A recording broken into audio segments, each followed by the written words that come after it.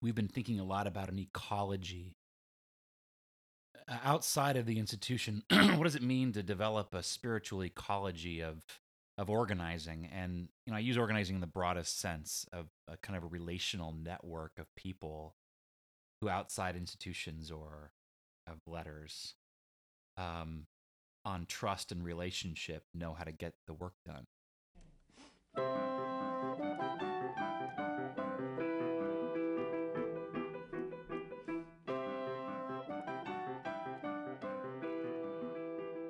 From Portland, Oregon, I'm Joshua Kingsley. This is Practice Makes Perfect, exposing clergy stories of faith in action.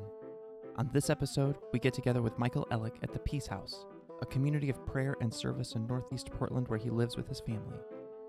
Michael has served as a pastor at Judson Memorial Church in New York City and First Congregational Church in Portland, Oregon. He currently works as the Director of Public Engagement at Ecumenical Ministries of Oregon. In my current job, I'm traveling all around, and I'm learning so much about Oregon, and but I'm meeting great people and folks. It's like, wow, I had no idea what was happening in Medford. Yeah. You know, Okay, so what's your current job right now? my current job Yeah. right now. I mean, I try to think of jobs as clothes that are on the floor of a bedroom. But currently, I am the director of public engagement for Ecumenical Ministries of Oregon. Okay. I was a consultant for them. Now I'm doing this, Okay. but kind of around a specific project that is doing a couple things at once. And so the Common Table of Oregon was on one hand designed as a plan to bring together faith institutions of all kinds, both on the right and the left, especially looking to bridge cultural divides, political divides. And so we did that with a lot of the statewide leaders. We had retreats and whatnot. Now we're kind of building local hubs. So on one level, it's an attempt to map the impact of faith communities in the public square, primarily around hunger and housing, because that's what people have in common across vast political divides. Not everyone shares a love of immigration reform like I do, or maybe you do. I know you do. Yeah. Or whatever, Yeah. LGBTQ issues. There's so many things that we can look at, environmental, climate. This starts at something pretty basic. And so on one level, we're mapping the town. So I get to go to places like Southern Oregon and figure out what everybody's doing and meet with them one-on-one. And I'm not threatening because I'm just asking, what are you doing outside your church walls and who are you working with?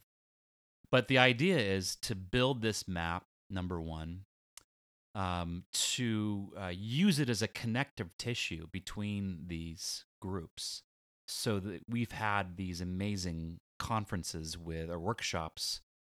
Juan Carlos helped me design one of them with the state white leaders to bring together unlikely pairings, specifically to draw together folks that maybe demonize, their communities might demonize each other at a distance.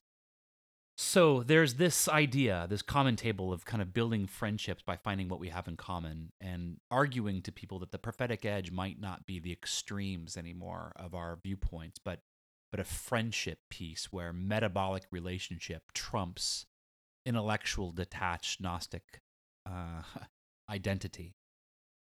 So that's one thing. But then the other thing that it's doing is it's paying me and Juan Carlos and Ron shortly to go around the state and just figure everybody out. So if we're going for common table and learning, wow, I just talked to these 30 faith leaders. If we discover there are people who are involved in interested in immigration, we're going to feed them to Emerge or feed them to the climate work. So we're trying to create or nurture a ecology of faith-based engagement throughout the state.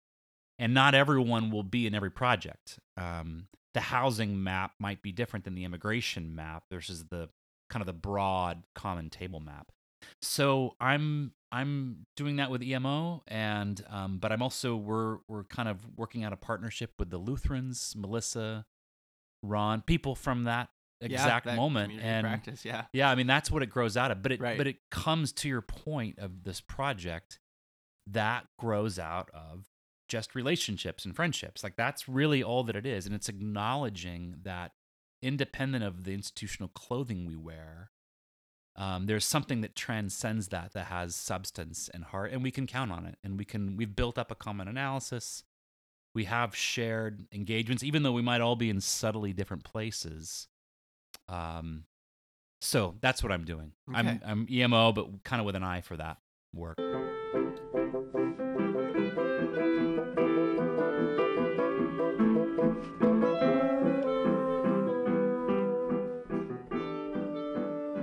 The common table work initially is just mapping what everyone's already doing. So it's less about trying to get them to do something, and we're just drawing a circle around all the.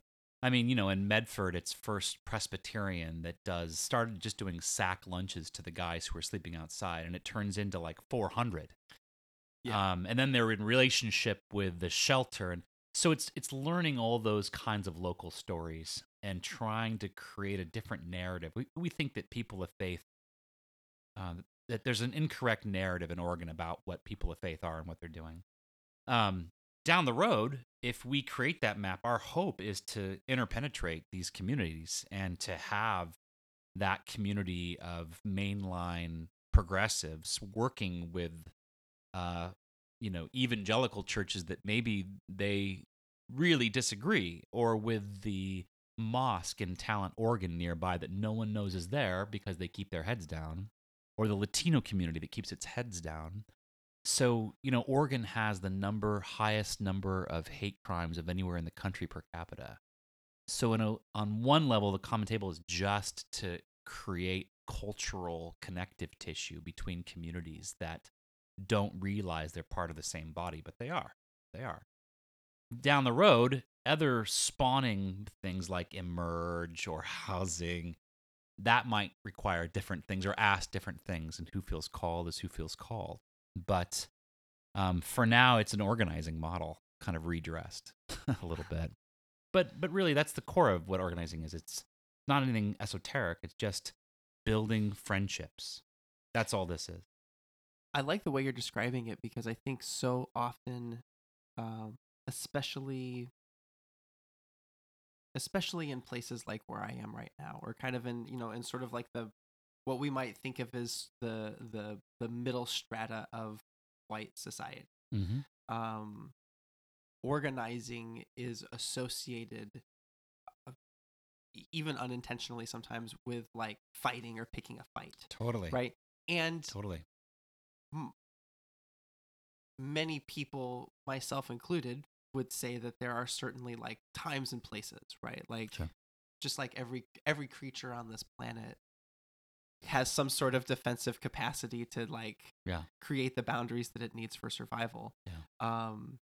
And I like the idea. It's easy to proclaim a good news that says, we're not just looking for a fight. And maybe that's one of the differences between sort of like what the right might pan as like a social justice warrior, totally, and what I hear you describing as like a person of faith.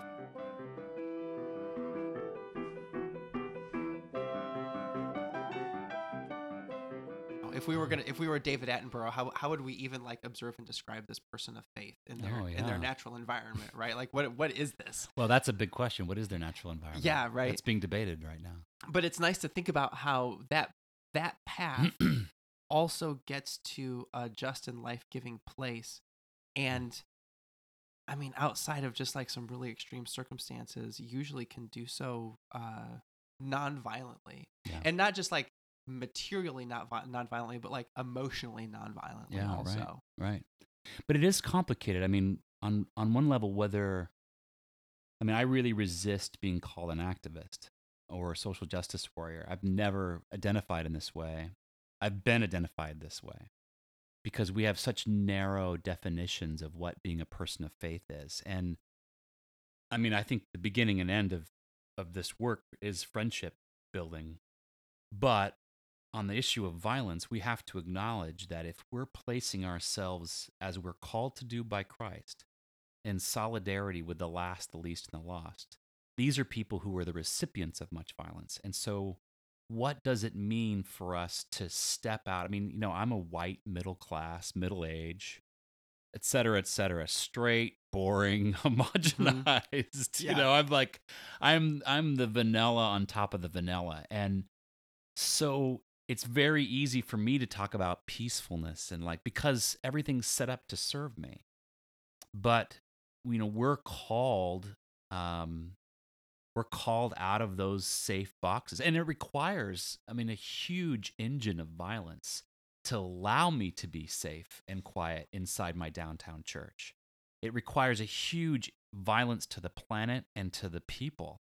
So it's complicated because although I'm not a believer in a purveyor of violence or of we're going to pick a fight just to pick a fight comes to you almost immediately. And, we're in the Shire here, and it's very easy. Oh, it's so great. But this comes at a cost that people are paying. And one of those costs is our ignorance. So it's complicated. I talking to those Latino communities in Medford, what does it mean to be a friendship movement is very different for them than it is for us.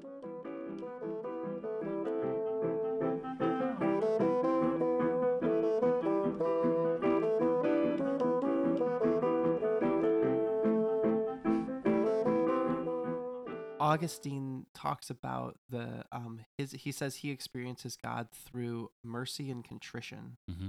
is the primary emotive experiences that he knows that God's working with him. And sometimes that point that you just made, that really, whenever we talk about peace, I feel like I'm simply just sitting in the eye of a giant storm. And it just happens it's not raining on me currently now. Right. But right. I know that it's just a hurricane out there. Oh yeah. And I feel incredibly contrite. Yeah. So contrite that sometimes I feel just not participating in it. You know what I mean? Totally. Just I can't. Yeah, you're paying attention. Yeah. Yeah, I get it. I get it. That was one of the hardest parts of moving from New York to here, was we all felt like we were on the front lines of a certain American struggle. And there became obvious ways of engaging in that space. And that's not just a space where you're in solidarity with frontline communities. It's the nature of a big urban city. But coming here, people did not have that sense of urgency or clarity. And I still don't feel as if they do. Yeah. And that's fine. But it makes you, if someone's house is burning and no one else can see it, you feel like an idiot. You know what I mean? And that's fine too. But it's hard for people with privilege, right? We have the option of just looking the other way. And most of our friends maybe do in a place as comfortable as Portland. So how do you create the urgency around people who are in detainment facilities like Sheridan or LGBTQ communities? So many different groups. The native reality of this state is still shocking and current, the way we treat native communities. So it's complicated. Yeah, contrition. I can look at myself and realize what are the ways in which my default settings on waking up and being a human are the problem. Yeah. And so, but what does it mean? What does sobriety look like? With alcohol, you just stop drinking. How do I stop doing this? Will they feed me still if I pull out of the system? If I decide that I'm not going to be a pawn in an institutional agenda, what happens to me? And let me tell you, they will cut off your food supply fast. Oh, yeah. They'll send you out in the cold. Don't you essentially become a stateless individual? Yeah, well, can you be? I don't know. But yeah, exactly. But that's the question. It's on some level, we're breathing the same air. But what does it mean for us to disarm? I don't carry guns around that I'm aware of, but we are part of that violent engine. And so what does contrition look like if I'm still doing it? Yeah. And it's different if I'm just an asshole to you. Like, oh, I'm sorry, Josh. But how do I do that for everybody else? And that's the question that I don't feel like we're exploring yet.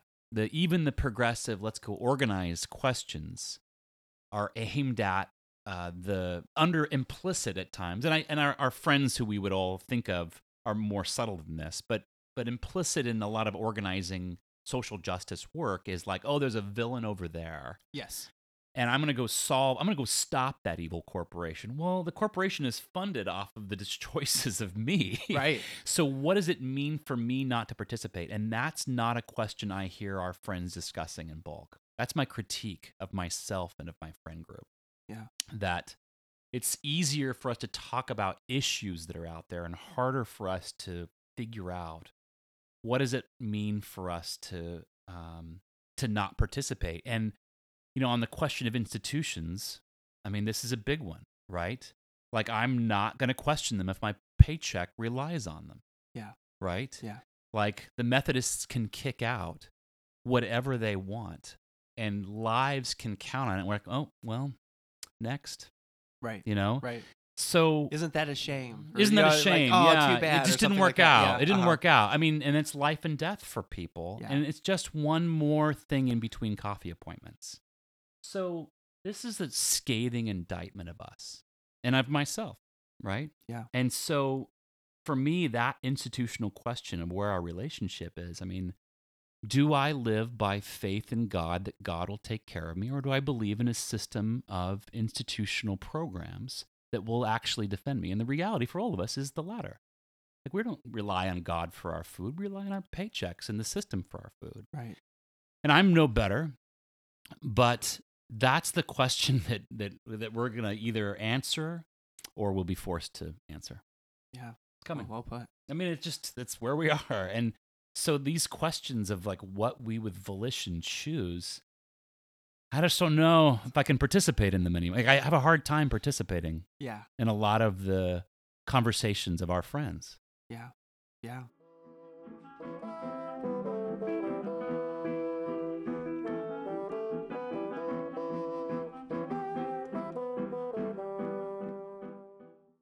And in the midst of all of that, you brought another human being into the world. Yeah, a couple of years ago. I did. Yeah, I did.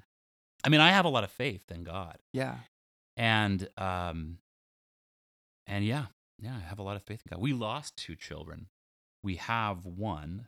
So this is our ecological math on our body's ability to produce duplicate copies. And no, I mean, I have a lot of hope in the world, but I don't have a lot of hope that things will remain the way they are. Yeah. And that's just, I mean, at this point, we'd have to be naive not to look. And again, this is one of those questions. For a lot of the world, the apocalypse came and went a while ago. It's these few gated communities at the high point of the mountain that the floodwaters haven't reached yet. Yes, or I guess it won't be floods for us. It'll be fire for us. Totally. Yeah, literally. Flood was so last year. Yeah. You know what I mean? How right the biblical authors were. Yeah. That's right. That's true. That's true. But yeah, that's a sobering thought. And so what does it mean for you and I with children, both of us, to be in right relationship with God and with creation? And for a long time, we've been able, or we've punted that question to what does it mean to be in right relationship with the institutional bodies that pay for us, that provide us housing. And that's a question we're not going to be able to run from for much longer. And I'm all for it. I mean, I think you can take these things on and off like clothes, but at some point, each of us has to make this decision. Like, where is my loyalty? Where's my loyalty? And like, I try to be honest with my coworkers where my loyalty is, and it's not an institution built. Yeah. So far, they still want to pay for me to exist. But I feel like that's a question that I always want to, how do we develop communities that exist outside those structures? It's a work in progress. Okay. Yeah. Yeah. Yeah. I think of that sometimes like reinforcing the remnant. Yeah. You know, as much as possible. Like you talk about, like knowing the fire's coming. Yeah. And that a lot of this is just going to get burnt up. Yeah. and there will be a little bit left. Yeah. And who is that, and how, when I start thinking of myself as a pastor or a priest, Yeah. how do I help that prepare Yeah. and carry on? Yeah. Do I know? I wonder if I know. I mean, I really like what you say about contrition and what Augustine apparently does. It's been a long time since I've read him, but because I worry at times that I'm still infected in the worldview of the empire and that I may not know. I may not know what that, and by the remnant, it might not be the remnant of the church. It might be the remnant of humanity. It might be the essential wisdom that you and I as priests might need are crop related. That could be, right? On some level. that I mean, very not to well be could so be. dramatic, you know Yeah. what I mean? But it's Yeah. something true. And so as you said before we were recording, like the church's environment is going. And that's different in different parts of the world, but in our context, it's clear. Yeah. It's clear. I mean, this is so, yeah, we have a weird set of questions, but we're in this weird in-between space too, where folks can leave and ignore it, and folks can go and ignore it. And so, yeah, when does that floodwater, when does the fire and the smoke hit each of us enough to think like, whether or not Portland and the church holds, I am mortal and I will go. And so what's my, what does it mean to flee Egypt in the middle of the night? What do I take with me?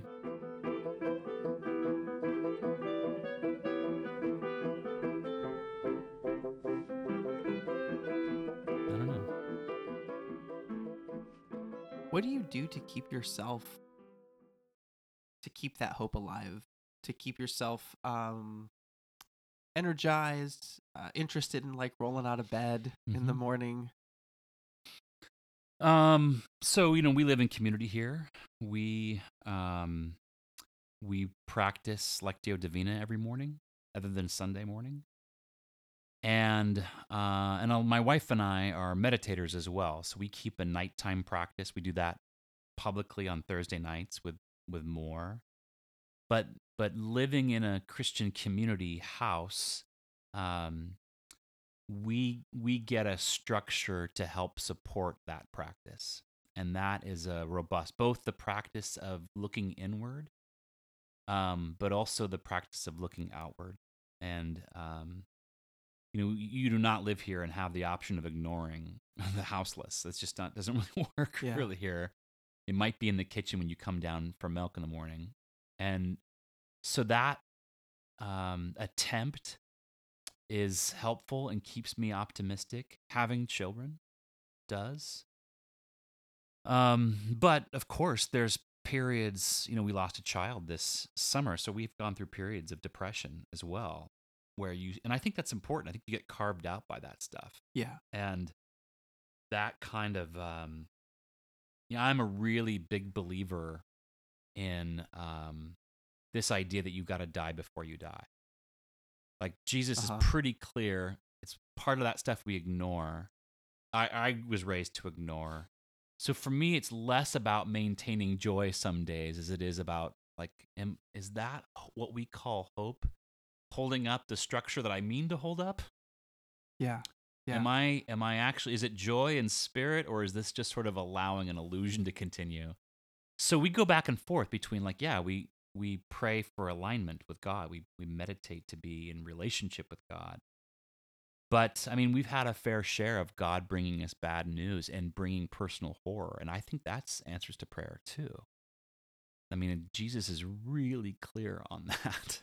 Yeah. And so also allowing yourself to be transformed by the horrors that come for all of us. All of us lose the things we love eventually, all of them. And so do we do that in enough time to let that change us and learn to let go? Or do we keep holding on to false insurance policies? That's the tough one. So letting go of false insurance policies, Totally. that's a big There one. you That's a big gift we got this summer. Don't trust in anything. It sounds macabre, but it is basic Christianity. Well, I mean, it sounds to some extent like almost like basic Buddhism too. Right? Sure. Like let sure. it let it but go. I like the way Jesus says it better. Yeah, totally. I do. I Yeah. mean, I'm obviously I love the Buddhist stuff, but it's so clear. Pick up your cross and follow me. Yeah. Pick up the thing that will kill you. Yeah. and let's go. Uh-huh. Like, it doesn't say run from it. He walks right towards that shoe. Yeah.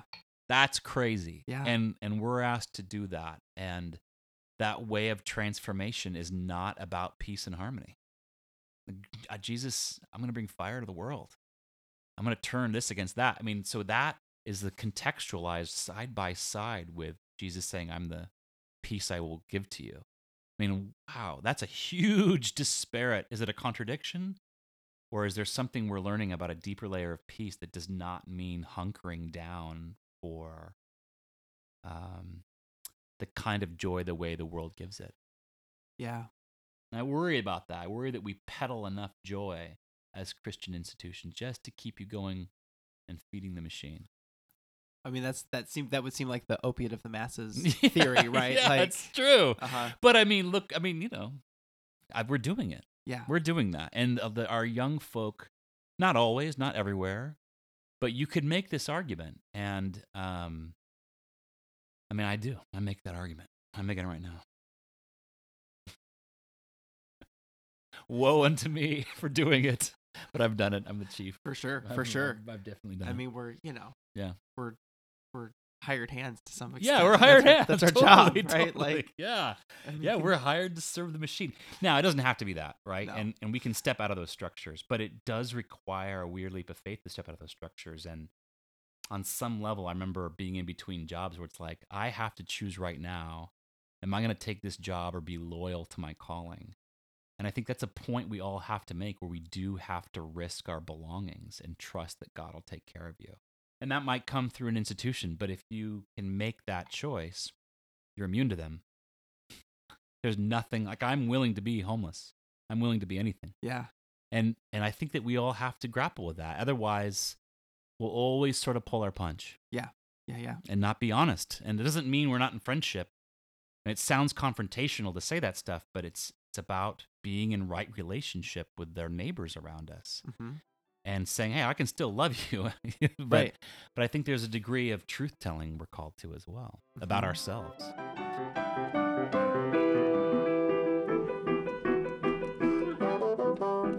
There's a lot of power in not being attached to social status.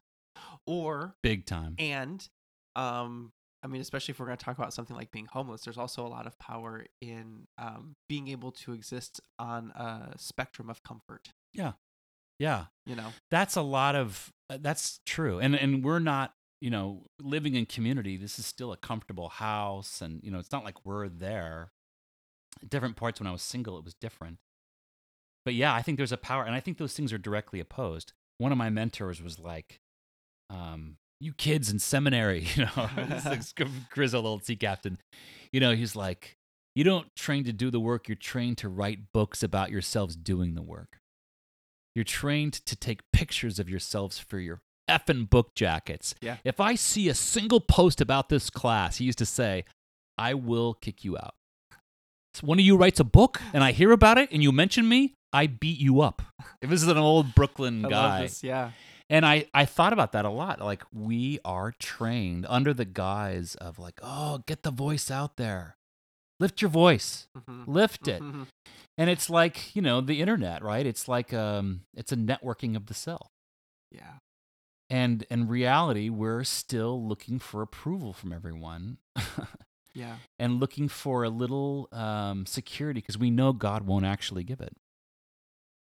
We got to get it from being notable and from being, and I'm not saying everyone who writes a book is bad or posts something, but that's such a pull for us in a culture of spectacle. Totally. How do we not let that be our security too? Look at me. Yeah. Oh yeah. What's in the paper? Well, because that's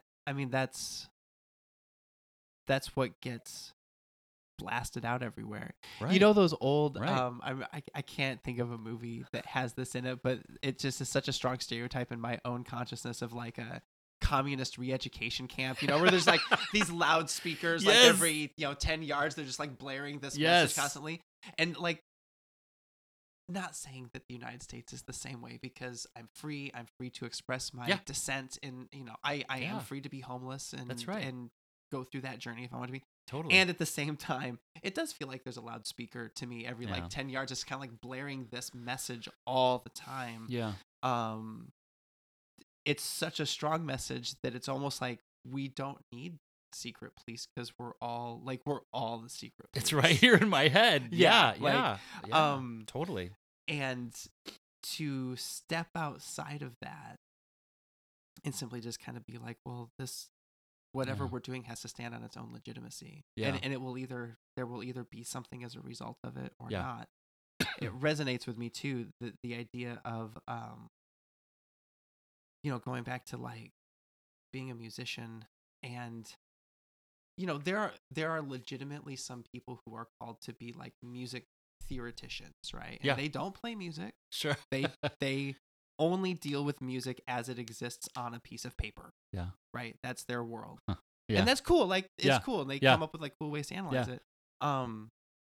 That's not the same as like going to hear music though. Like for most people. That's right. And the medium of music has to have performers. Yeah. It won't exist if it doesn't have It's got to be performers. live. Yeah. It's got to be. That's right. And maybe the medium of faith also has to have performers. It could be. I don't know the answer, but there's that joy you have of playing that music. That is its own reward. Like I mean, we haven't talked about this before directly. I know you're a musician, but I imagine that you started playing because you just love to play. Yeah. And you couldn't have, nothing else could have sustained your, you know what I mean? Other than the love of playing. And like, how many places are we doing the thing just for the love of the thing and not for that secondary payoff of this abstraction? I mean, that's true for all of us. We got to watch that stuff. But part of why we, where do you get joy and hope in the work? Part of what we get from the houseless work here, it's not just like, oh, we're going to go help the poor. By making relationship with people who are in different strata of our society's caste system, there's a powerful, you get so many gifts. I mean, serving dinner might be someone with a lot of money. Yeah. Side by side with everybody else, and then us in the middle, I guess, middle class. But there's so much about pulling out of that rat race and being with people, and not just serving them, but being in community with people who are out. Yeah. They're out of our culture right now, Not everybody, but like that is a huge revelation, because here we are playing music, and we're down in the basement of this place, and it's just the joy of being together and having a cigarette and playing something. It's 2 a.m. or in a street corner somewhere, literally illegal to be there. Yeah. But there's something really like, wow, like you come home and like that's a full day, and there's no social posting about it. And I'm like, not against all that stuff. I just, you know what I mean? Like, it's not, that stuff's great as an expression, just not as its own, But I feel like ministry gets to be that too. That's why we don't leave it, right? We don't leave it. For all the crap that the church can be, there's still this story of connection beyond all the institutions that holds us. And I'm a believer, man. Like, totally. I'm there, let's make friends with everybody until it hurts on the street corner. Yeah. Michael, thanks.